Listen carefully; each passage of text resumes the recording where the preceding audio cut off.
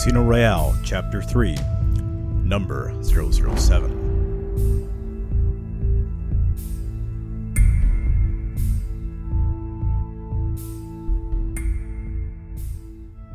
Bud West here with the Bond Brain Podcast with the review of Casino Royale by Ian Fleming, Chapter 3. Now, one of the most important parts about this particular novel is that we come into it these days with a preconception of Bond. We already know who James Bond 007 is. We know who Q and Moneypenny and M are. But at the time that this was written, no one knew who any of these people were. And as we roll into Chapter 3, all that we really know is some bits and pieces about James Bond. And it's at this point that Fleming introduces the code number of 007.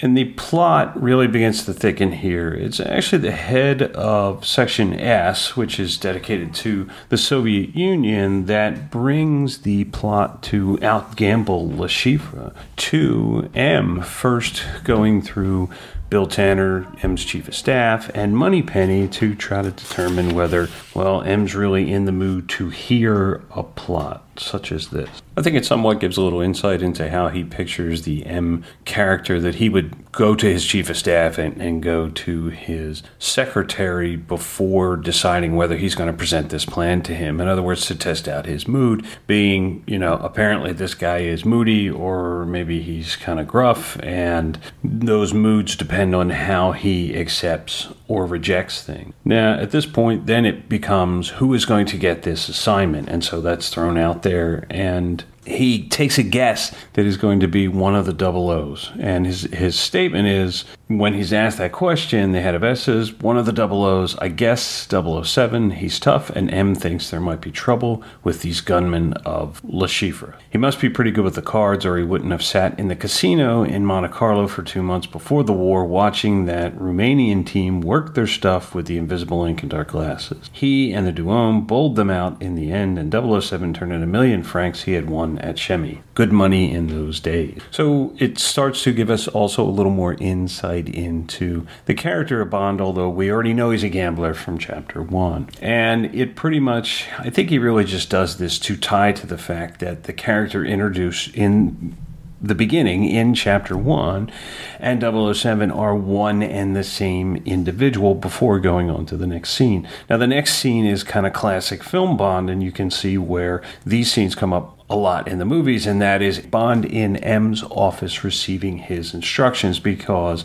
that's where the story goes after that. And he pretty much is feeling M out. M is feeling him out as to he feels about how well the plan will probably come off. And you could see in it that Bond doesn't place a whole lot of value in the game of Baccarat, even though he plays it. He looks at it as if there's good runs and bad runs, and it's all luck. So it doesn't really speak well of the game, which I think is kind of a little strange for the character. Why does he play a game where obviously there's not really much skill involved in it, at least in the way that it's presented here? He also lets on that he has worked with the Duomo before, and that's a French word, and I hope I'm saying it right, but Edgar, Matt, Emery, you guys can correct me on that one. He also establishes the fact that Bond and Mathis have a pre-existing relationship, because it's in this scene that Bond actually requests Mathis. So it tells us a little more about 007, although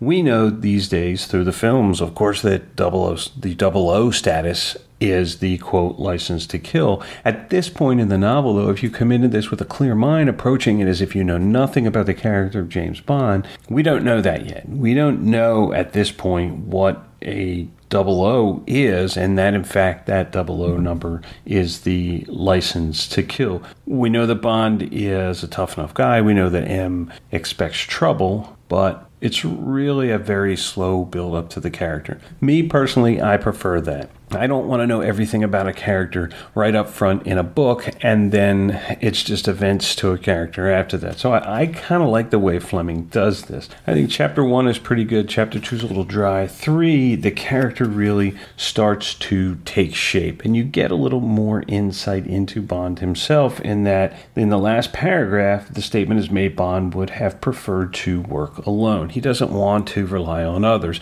He, of course, knows he's going to have to deal with French intelligence and requests Mathis. He doesn't know yet who he's going to work with, the CIA, and that who we later find out that to be a recurring character. Nonetheless, it's actually a pretty short chapter. It's only a few pages. It's really not a lot of words to it, but I think it's a good slow build up to the character of James Bond. And I look forward to hearing the other reviews from chapters 1, 2, and 4 on to the end. Good luck. Have fun reading this, folks.